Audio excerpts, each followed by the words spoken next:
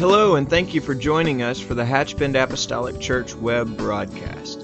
In our society today, some, and yes, sadly, maybe even most, question the value of preaching in their lives. But we still believe what Paul said in 1 Corinthians chapter 1. In essence, Paul preached that God has chosen the foolishness of preaching to save them that believe. And so that's why we still place such a high value on the preached word of God in agreement to the Scripture. And so now I'd like to thank you again for joining us for a message from our pastor at Hatchbend Apostolic Church. Lord,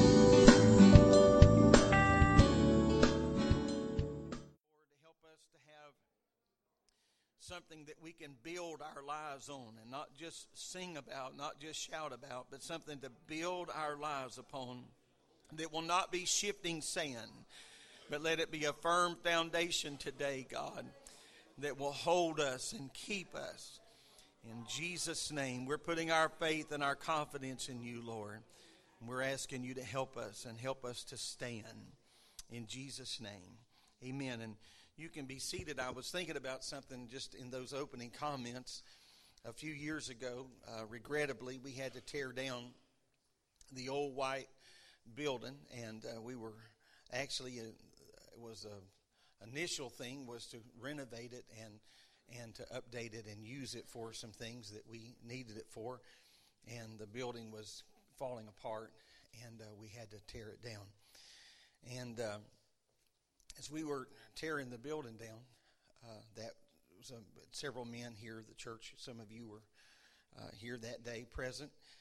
And some of the men were on the roof taking off the tin and the trusses and things of that nature. As a matter of fact, Brother Jack Bird was running track hoe, and I was standing toward the back of the building, kind of where that machine was, and out of the corner of my eye, I thought the entire wall of that building moved. But in milliseconds, I had convinced myself that couldn't have happened. And about that time, that machine shut off, and Brother Bird asked me, he said, did that wall just move? I said, well, I think it did. I thought it did, but I didn't know. So we got all of the men off of that building and down on the ground safely. And he just kind of took the arm of that machine and nudged it. And if you were here, you remember that building fell like the Twin Towers in its own footprint. And as we began to pick up all the pieces, and of course, please don't take any of these remarks to be a disparaging remark against the generation before us. Certainly, they were doing what they could, the best they could. And so we found that there was no lintel that was on the building. So consequently, there was no steel in the lintel to kind of hold the walls together. As we tore on down, there was no steel in the footer, and just simply a trench that had been dug and concrete poured in, block walls laid up. And we're just standing there. We're just speechless. The more we unwrap this package, and you realize that for 65 years at that time, that building had been standing there, or thereabout 60-something years. And so it was just a real testimony to the keeping power of the hand of the Lord. Because we didn't just have windy days through those 6 decades. We had hurricanes and all manner of things. And when that building fell and a plume of dust went up, someone spoke up and just broke the silence and said, "This, gentlemen, is why you dedicate church buildings. This is why you pray a prayer of faith." And so when the Lord just saw that we were finished with the building, I think he just took his hand off of it and said, "Okay, you guys have got it now." And so we want the hand of the Lord on what we're doing. How fragile it would be. How fragile it would be if God were to remove his hand off of what we're doing. If God were to just take one step back from what we're trying to accomplish here today, it would just be human efforts. And that would be a pitiful thing at the end of the day. Praise the Lord. As we study the book of James, I hope that this has been a blessing to you. I've said many times through this, I have always enjoyed reading the book of James and what incremental studies I have done along the way and through the years. But I'm thankful for voices in our life. And we're just reading the letter of James, but I'm thankful for voices in our life that tell us this: if you do this, this is what can happen. If you do this, this is what can happen, positive, negative, and don't do this, and here's why. And so that's what we're talking about today, how that we can grow in the Lord. If we get instructions like this in our heart, and if we get these things in our heart, we'll have something to shout about. Amen. Some people are shouting, and it's just an emotional thing. I'm not against demonstrative worship at all, but we need to get this in our heart.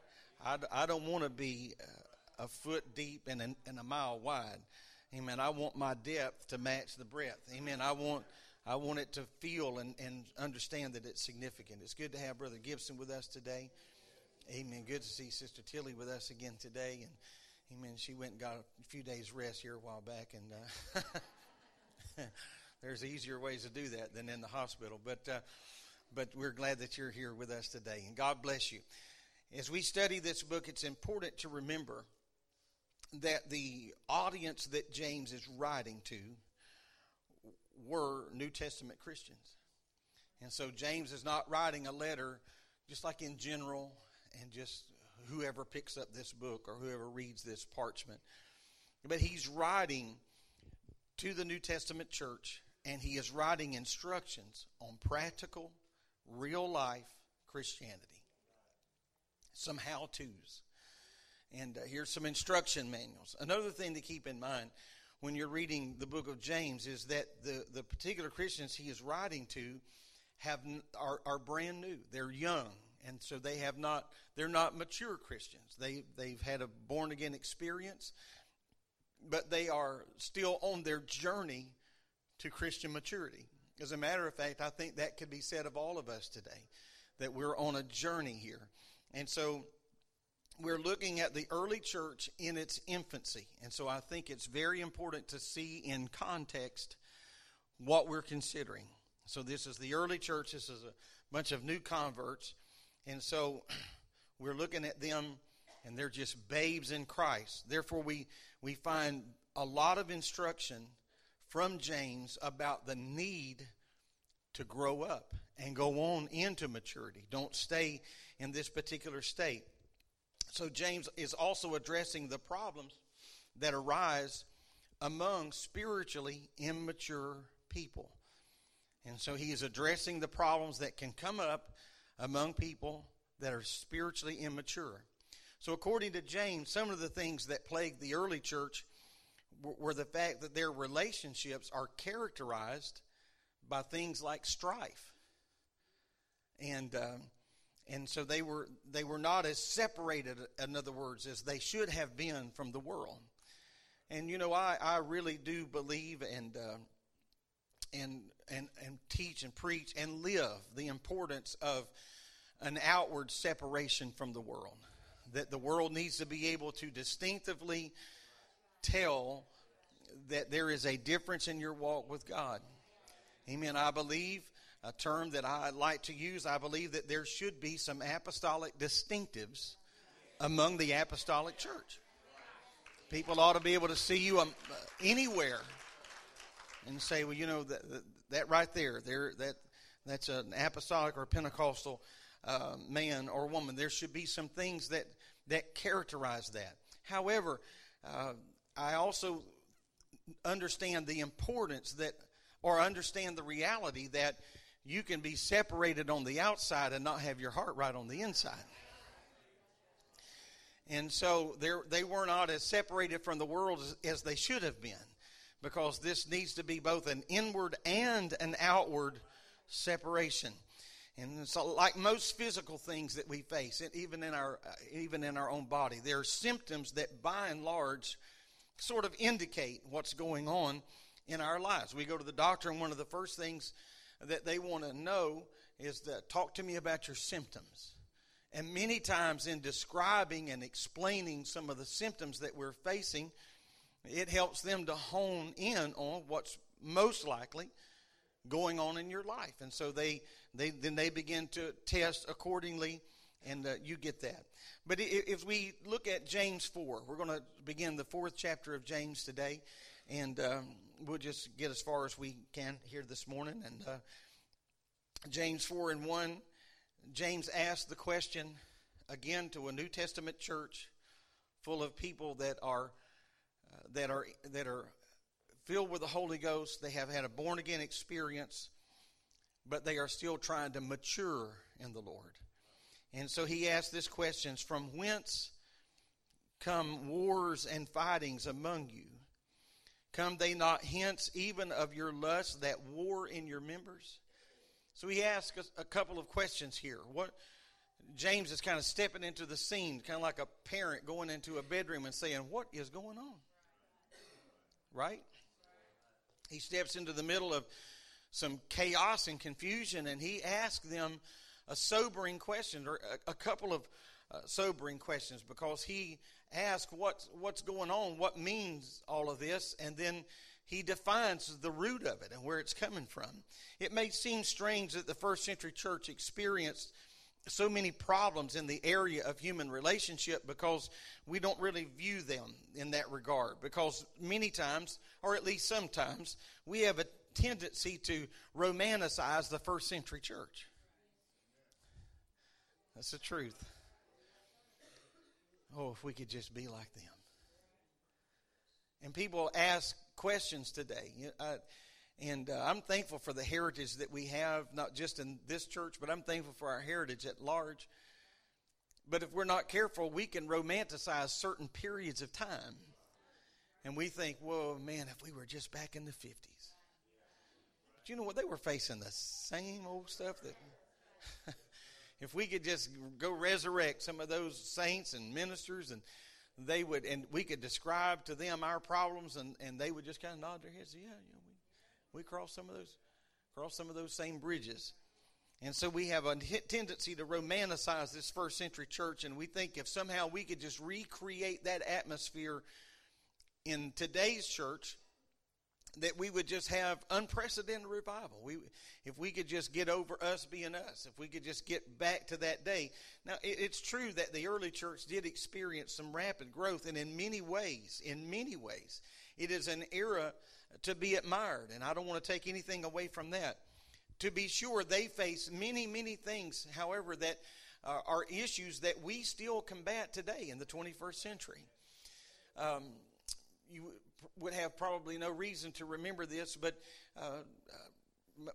probably 20 plus, maybe 25 years ago or so, I was reading and I've taught on this one Wednesday night. I was reading an article, and it was actually a sermon. It was actually sermon notes, or a transcript of sermon notes, and this man was preaching about it. It just sounded like, he could have preached that message today, right now. It was just that relevant.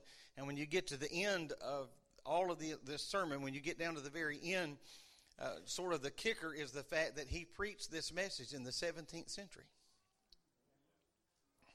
There wasn't 5 degrees difference between what he was dealing with and what we're dealing with today. And so we have to understand that. So they face the same things in some regard that we are facing today. I think there are principles that the early church can and should be applied in our day. And I think if we do that we will become more effective as a church. However, the people of the first century church were people just like at any other time, and just like us today. Their culture, their values, society around them it has an influence on us. And so what's going on in the world influences us to a large degree. I think a much larger degree sometimes than we're willing to admit. In many ways, these influences were negative. But most of all, like people of all times, they were primarily victim of their sin nature. I think we are negatively influenced by the culture that we live in today. I think we could point at a lot of things that are going on around us in the world and say, well, because of that impending storm over here, that's probably why we are facing this. And there may be some measure of truth to that. But before we just hang all of our hang-ups on those things, we got to realize that, like most people of every generation, we are victims of our own sin nature. So we can blame the culture, we can blame the times, we can blame We can blame anything. You can find anything to hang a nail to hang it on, but primarily our biggest issue is the man in the mirror. Amen. The woman in the mirror. That's the big issue. Because being born again, receiving the baptism of the Holy Ghost, and I know my audience today, so I think you will understand what I'm saying, that when we are born again, that does not totally eradicate, or it certainly does not instantly eradicate our flawed sin nature. We got a treasure when we got the Holy Ghost. We sure did. But that treasure went into an earthen vessel, an imperfect vessel. And so it's clear when we read New Testament books like Corinthians and Galatians and Colossians and Hebrews, and of course here in the book of James, that the early church faced severe problems theologically, and they faced severe problems practically. In fact, most of the epistles are written in a response. I may not be 100% right about this. I'm painting with a little bit of a broad brush, but get the point.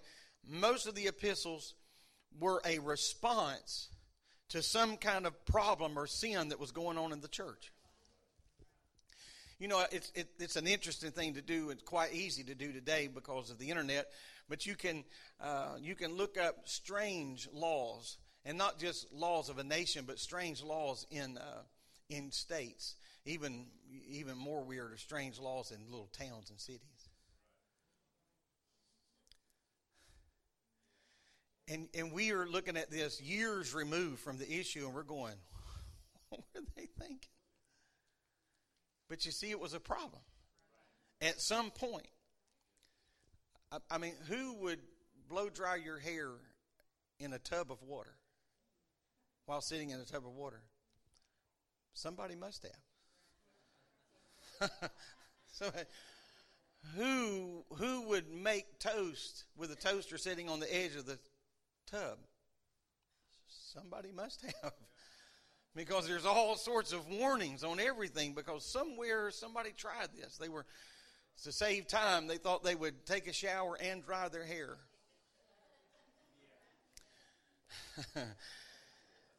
And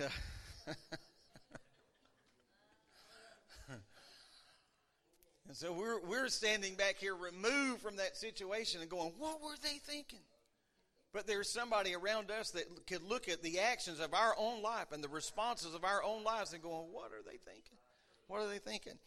And so when we consider that much of that was not only written as an instructional manner, but it was also written to take care of some problems. So James kind of steps through the forefront of our minds, and he asks a very serious questions, and he says, where are these wars and fightings?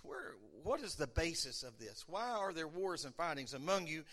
Now, I think it's important to understand that James was a preacher, and he is speaking to Christians, but this is not a theological question. This is a practical question.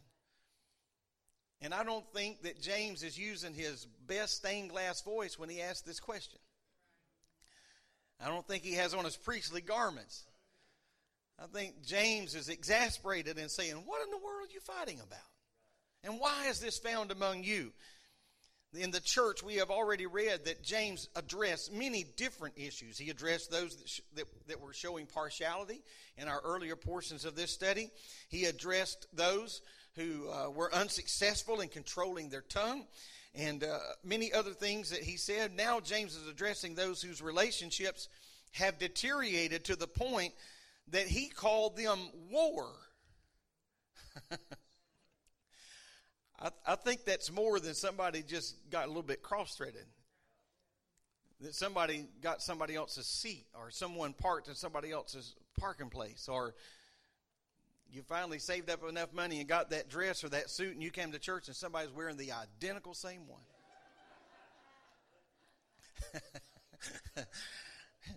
You pastor long enough, you just know where all these hot spots are. You just have them. You just have those already flagged. And so these wars and fightings. And so if you're around the church long enough, and I will say this, if you're around this church long enough, you're going to discover that conflicts arise. Tensions. I've walked in rooms before and you could just almost run into the tension.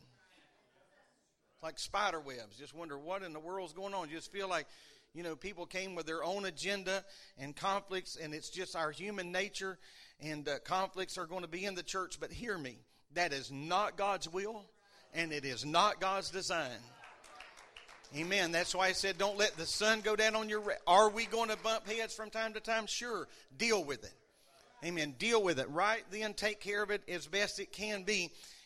And take care of that. Jesus said to his disciples in John 13 and 34, I'll read a couple of verses here. The Bible says, "A new commandment I give unto you, that you love one another as I have loved you, that you also love one another." And here's this 35th verse.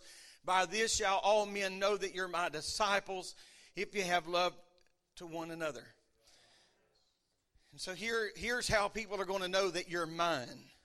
It's how you interact with one another. It's how you treat one another and talk to one another. And there can be cultures born in families and cultures that are born in church families, and that are both healthy and unhealthy. And some families just kind of have a sarcastic way of talking to one another. They don't mean that to be destructive, but when you hear that, when you see that, it's off-putting a little bit. And that same culture can get in a church, and there can be just a cynicism and a talking down and a making fun of and a making light of. Or the other side of that, there can be a talking up and a lifting up. And my goodness alive, there's enough junk going on in the world.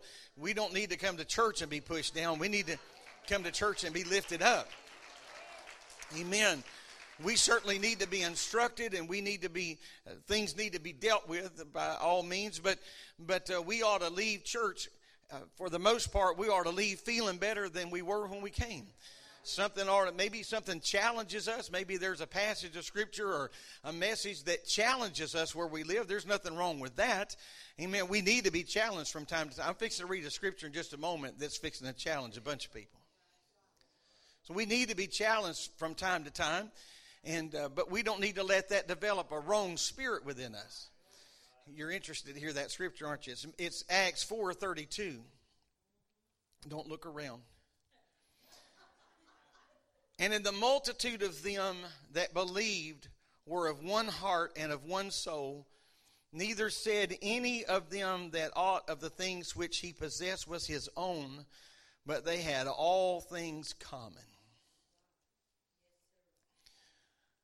Amen. The New Testament church, they're still in the delivery room spiritually, and they make sure that everybody has everything in common. Amen. Now, I'm not talking about socialism. I'm not talking about that at all, but I'm just talking about how our heart would say, I don't want my brother to do without whenever I could take care of that or do something about that. And so sometimes in light of that, that makes us uncomfortable because we want mine. I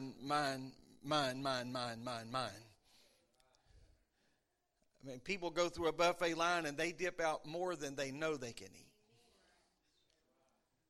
And if you really want to cultivate them dipping out more, let there just be a little bit of chicken left. They're not going to look back down the line and into your lonely eyes. They're going to pretend you're not even there. They're going to just kind of turn this way, and they're just going to dip out. They couldn't eat that many chicken wings if their life depended on it. And that's just the nature of who we are. Let's put all this in a pile. Amen. But the multitude, that they were of one heart and they were of one soul. And neither of them said any of them that all of the things which they possessed was his own. This is not mine to begin with. The Lord gave this to me, or I wouldn't even have it. Amen. So who am I not to help? Because the Lord could take it all away in an instant of time. And you know what? I'm being very serious when I tell you, you'd be surprised how many people don't believe that. They don't believe they can lose everything in a moment of time. They don't believe that it could all just go washing away down the river and out into the Gulf. But so if you're struggling to believe that, let me just say this, that the Lord can take away the worth or the value of that to you in an instant of time. Because if you knew you were going to die at 4 o'clock today, it wouldn't matter. It wouldn't matter about your pocket knife collection. It wouldn't matter about your hunting rifle or your golf clubs. It wouldn't matter about nothing. Nothing. It would all lose its value. I promise you, you could not drive to the parking lot of the hospice house today in any city and get a conversation going with that patient in there about the price of gasoline. They don't care. That's not even on their radar at this particular moment in time. And so God help us to realize that what I have by the grace of God. Paul said, I am what I am by the grace of God. Praise the Lord. Paul, when he wrote to the Corinthian church, he said you need to speak the same thing. Amen. That there be no divisions among you, but you need to be perfectly joined together in the same mind, the same judgment. Later, Paul, to a group of believers in Philippi, he said, conduct yourself in a manner worthy of the gospel of Christ. Worthy of the gospel of Christ. I'll meander just a moment, but I'll be back. I remember checking into we were at a conference somewhere many years ago. And we were checking in. It was a large hotel in a downtown area, and there were several people, in larger hotels, several people that can check you in. And there was a man down the way there, and he was just giving the lady behind the counter the blues. I felt so sorry for her. Somehow they had mixed up his reservation, but he never stopped to think about that this young girl standing behind the counter didn't do that. It was an inconvenience. I get it. But the lady you're talking to, she had nothing to do with it. She just showed up for work. And he is just eating her lunch. And I just felt so sorry for her. We just kept looking down and thinking, man, what kind of guy are you? And that night I saw him in church.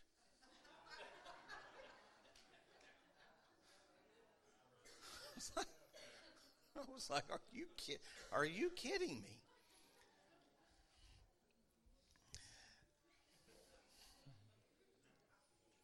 Conduct yourself in a manner that's worthy of the gospel of Christ.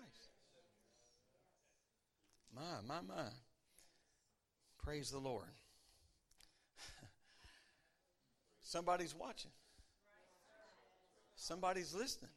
I'm not talking about facades, but it needs to be in our heart. Paul said, conduct yourself in a manner that is worthy of the gospel of Christ. Paul reproved the Corinthian church in 3:1.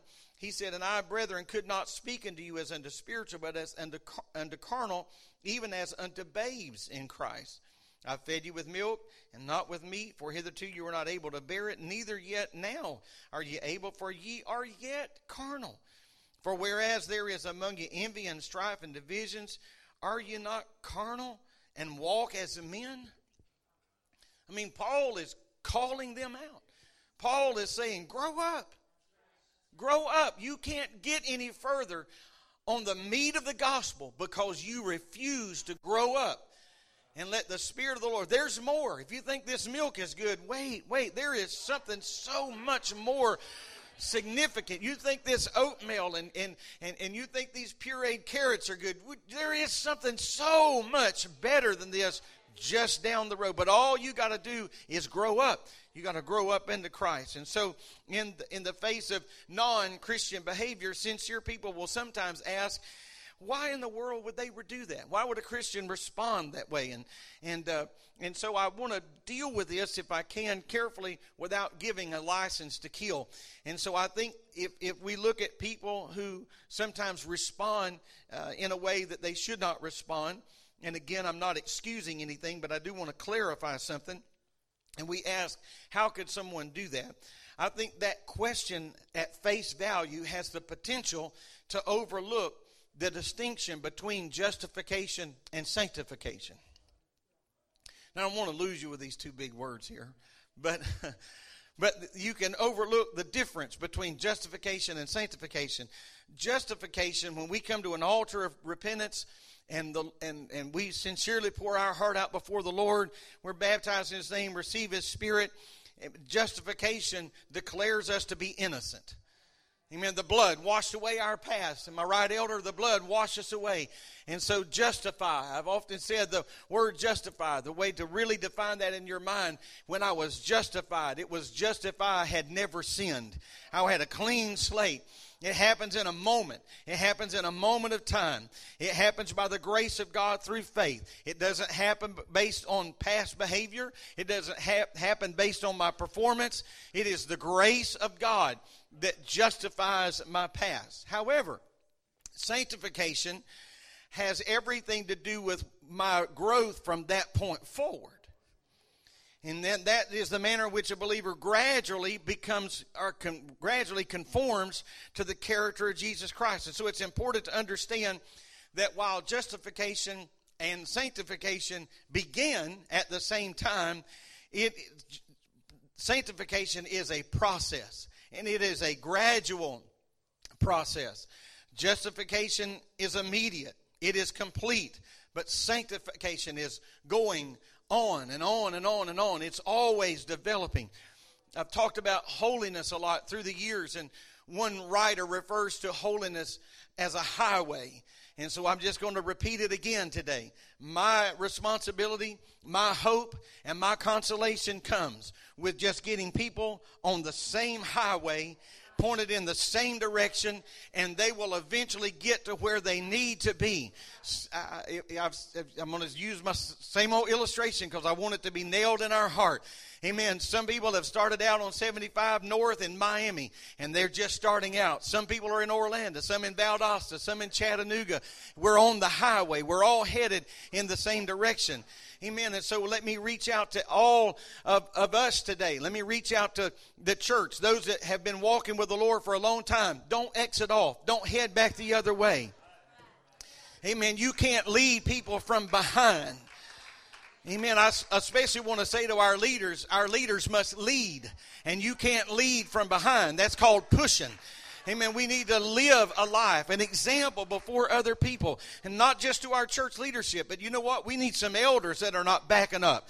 Amen. We need some seniors. We need some gray hair. We need some wrinkled brows that are saying, you know what? I'm in this thing.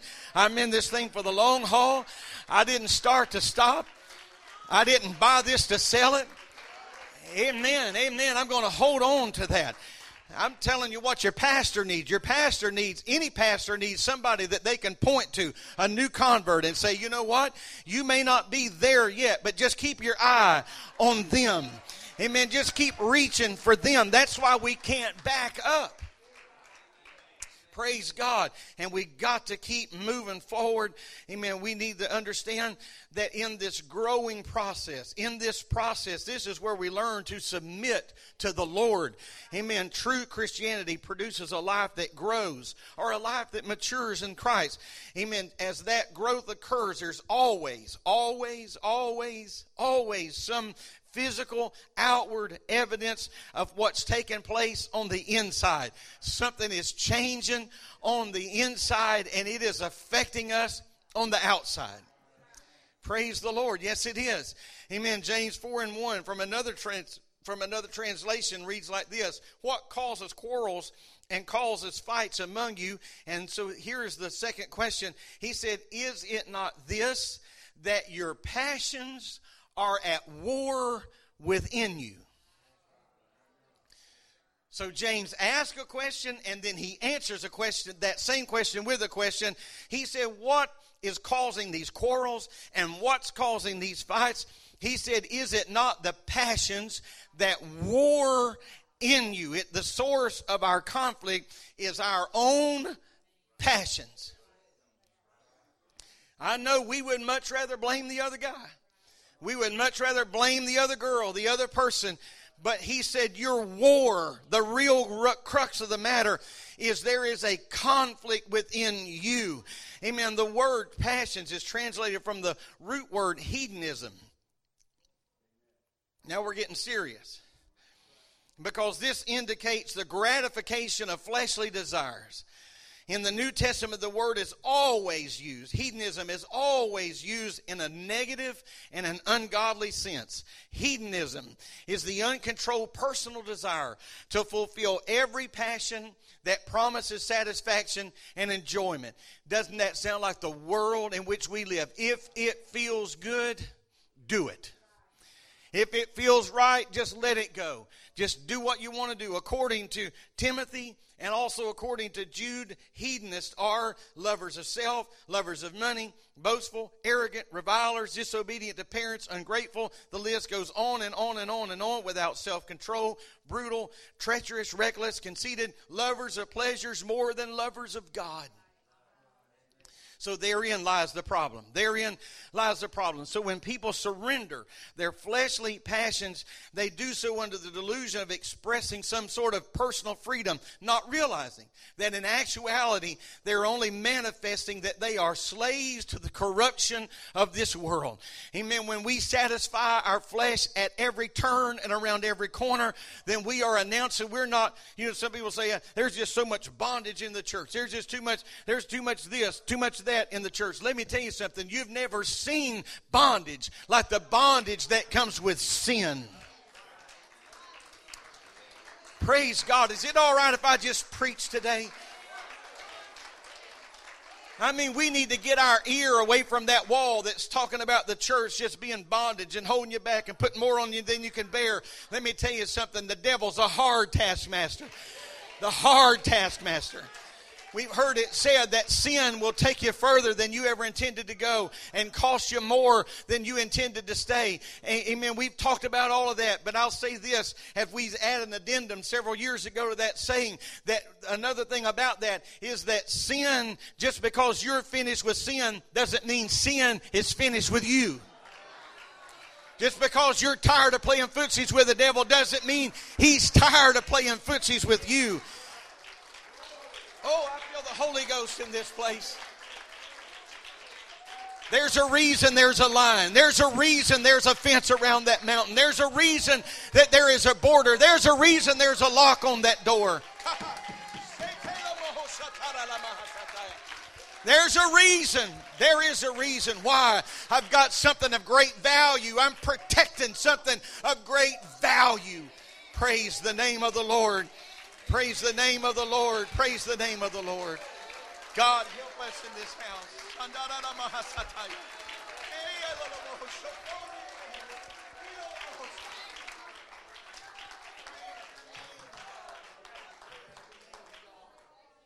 Praise your name, God. Amen. These strong but forbidden desires war within. The point is that these desires express themselves through various members of the human body. Having just concluded our discussion about the tongue, we should understand that. And so they manifest themselves sometimes through the tongue. Amen. James obviously includes the tongue itself because it can yield to the passions of what? The war within. The war within. So in the church in which James is writing, these simple passions express themselves, resulting in individual battles that when taken together, enough battles taken together becomes a war. And now we move to verse number 2. And verse number 2. You lust and have not, you kill and desire to have, you cannot obtain, you fight and war, yet you have not because you ask not.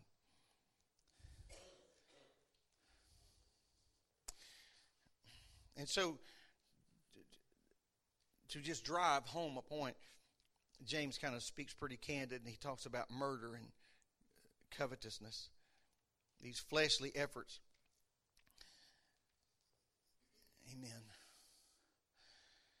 And so he gets fairly plain here because he said you lust and you have not, you kill and desire to have, but you cannot obtain. It's doubtful that the reference to murder here, of course, in the scripture, or killing is to be taken literally. But I think we get the point. Frustrated, let's think about verse number 3. he said, you ask and receive not because you ask amiss, that it may consume it upon your lust.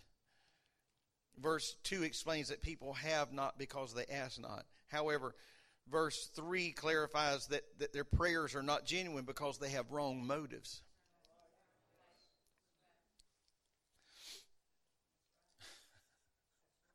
Can I?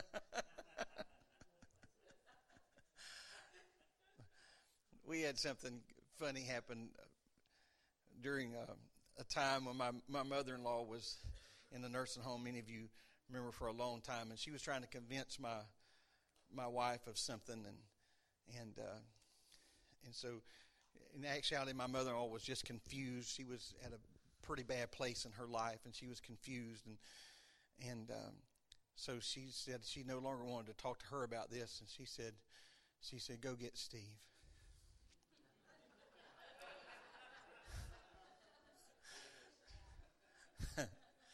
That's what she called me. And she said, go get Steve. So I come in, she said, okay, Mom, I have him on speakerphone. She said, I want you to have prayer. Can we have prayer right now? I said, well, sure. And we had prayed many times. We had, in all fairness, prayed many times with her on the phone, on speakerphone. And so I think we're just setting up for we're having prayer. I think this is where we're going. We're having prayer. And so I'm starting to pray. I said, okay, you ready? Okay, here, let's go. We're going to pray right now. I said, oh, Lord. And so when I started praying, generally she never really prayed out loud. She just let us do the praying. And all of a sudden she starts praying. And her prayer was this. She said, oh, Lord. Oh, Lord. She's referred to a little nickname she used to call her daughter. And she said, oh, Lord, help her see that I'm right. Oh, Lord. Am I telling the truth? Help her. Open her eyes, oh, Lord. Open her. I am trying to pray a sincere prayer. And I am just having my mouth over my hand. And I'm just thinking, Lord. And so I couldn't pray for listening to her pray. She was interceding. I mean, she had gotten serious about this. Lord, help her to see the error of her way. Oh, Lord, help her to open her eyes and see that I am right and that she is wrong. I'm not making this up. There's no sense in lie when the truth is just so much. There's so many truthful things that happen. Why would you lie? And so if we're not careful, our motives can be wrong. I'm not sure if the Lord grins, but I think he kind of grinned about that myself. I think it kind of gave her a blessing, bless her Jesus kind of moment.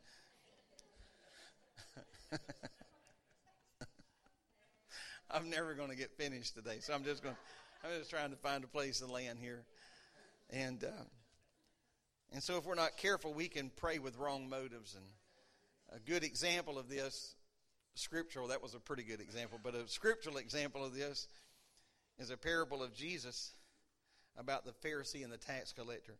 Jesus said the Pharisee stood and he prayed thus with himself. The Pharisee gave an outward evidence of praying, like he was addressing God,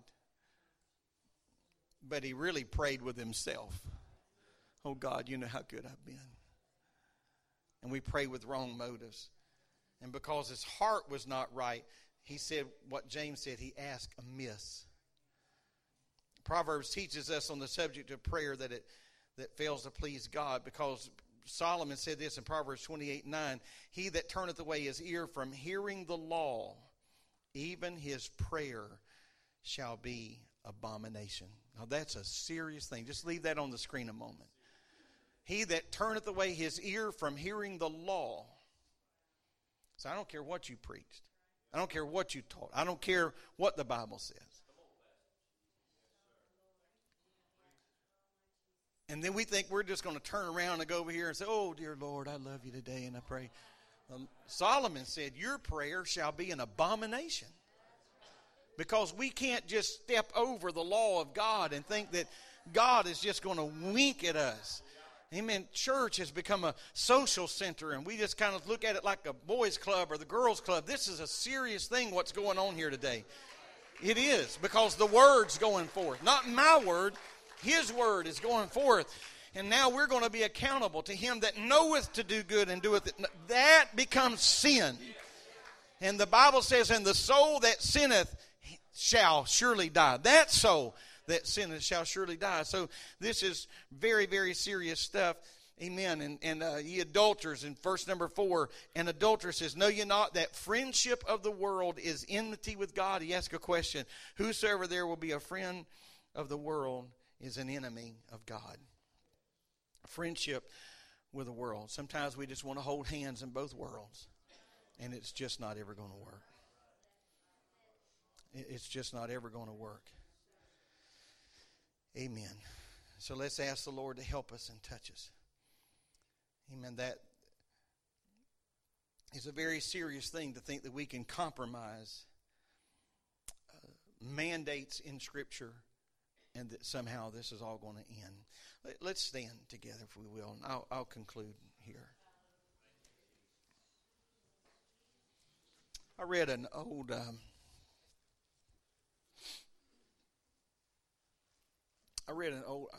Russian proverb, and I'll do my best to recite this a little bit from memory. But it went something like this: There was a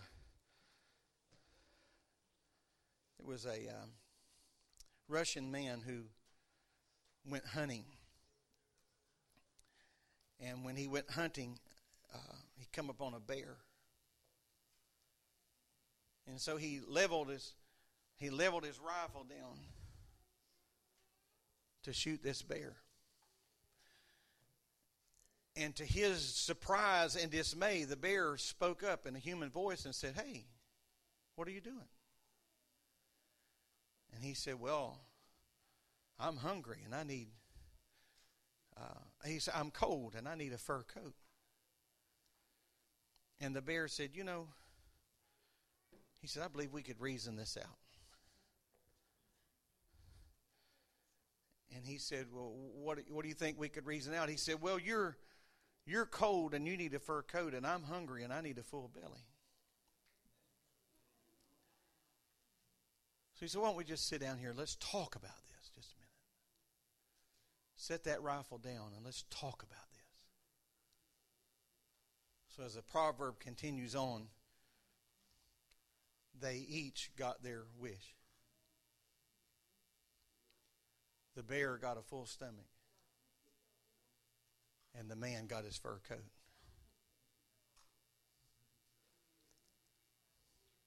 That's how compromise works. Because you see, a bear is a bear.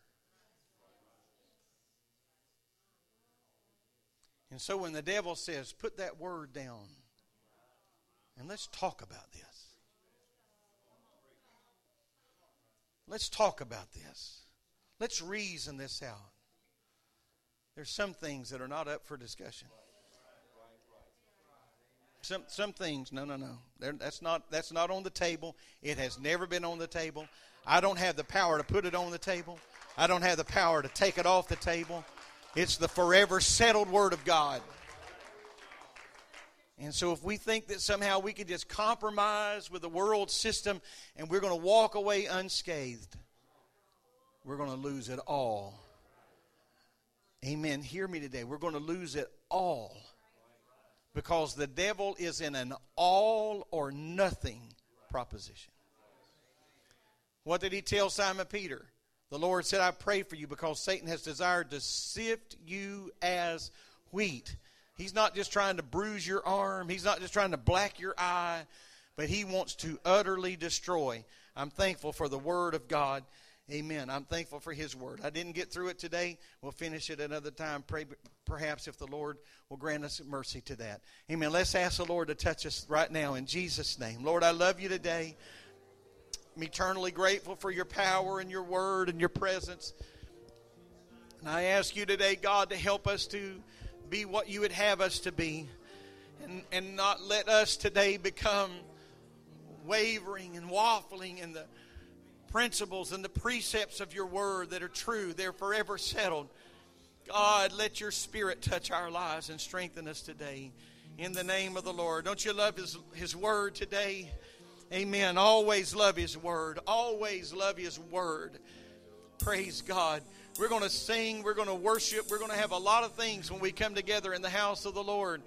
But the most important thing that will ever happen was not the fact that they had perhaps some kind of snack or some kind of art or craft or something that entertained our children today. The most valuable thing that happened in our children's ministry is somebody opened the Word of God, planted the seed in their heart. Amen. The most important thing that will happen today is that somebody stands behind this desk and says, "Thus saith the Lord, the Lord, the Lord. Write it in my heart." Amen. Let it be woven in my mind. In Jesus' name, let's magnify Him together in song. Praise God.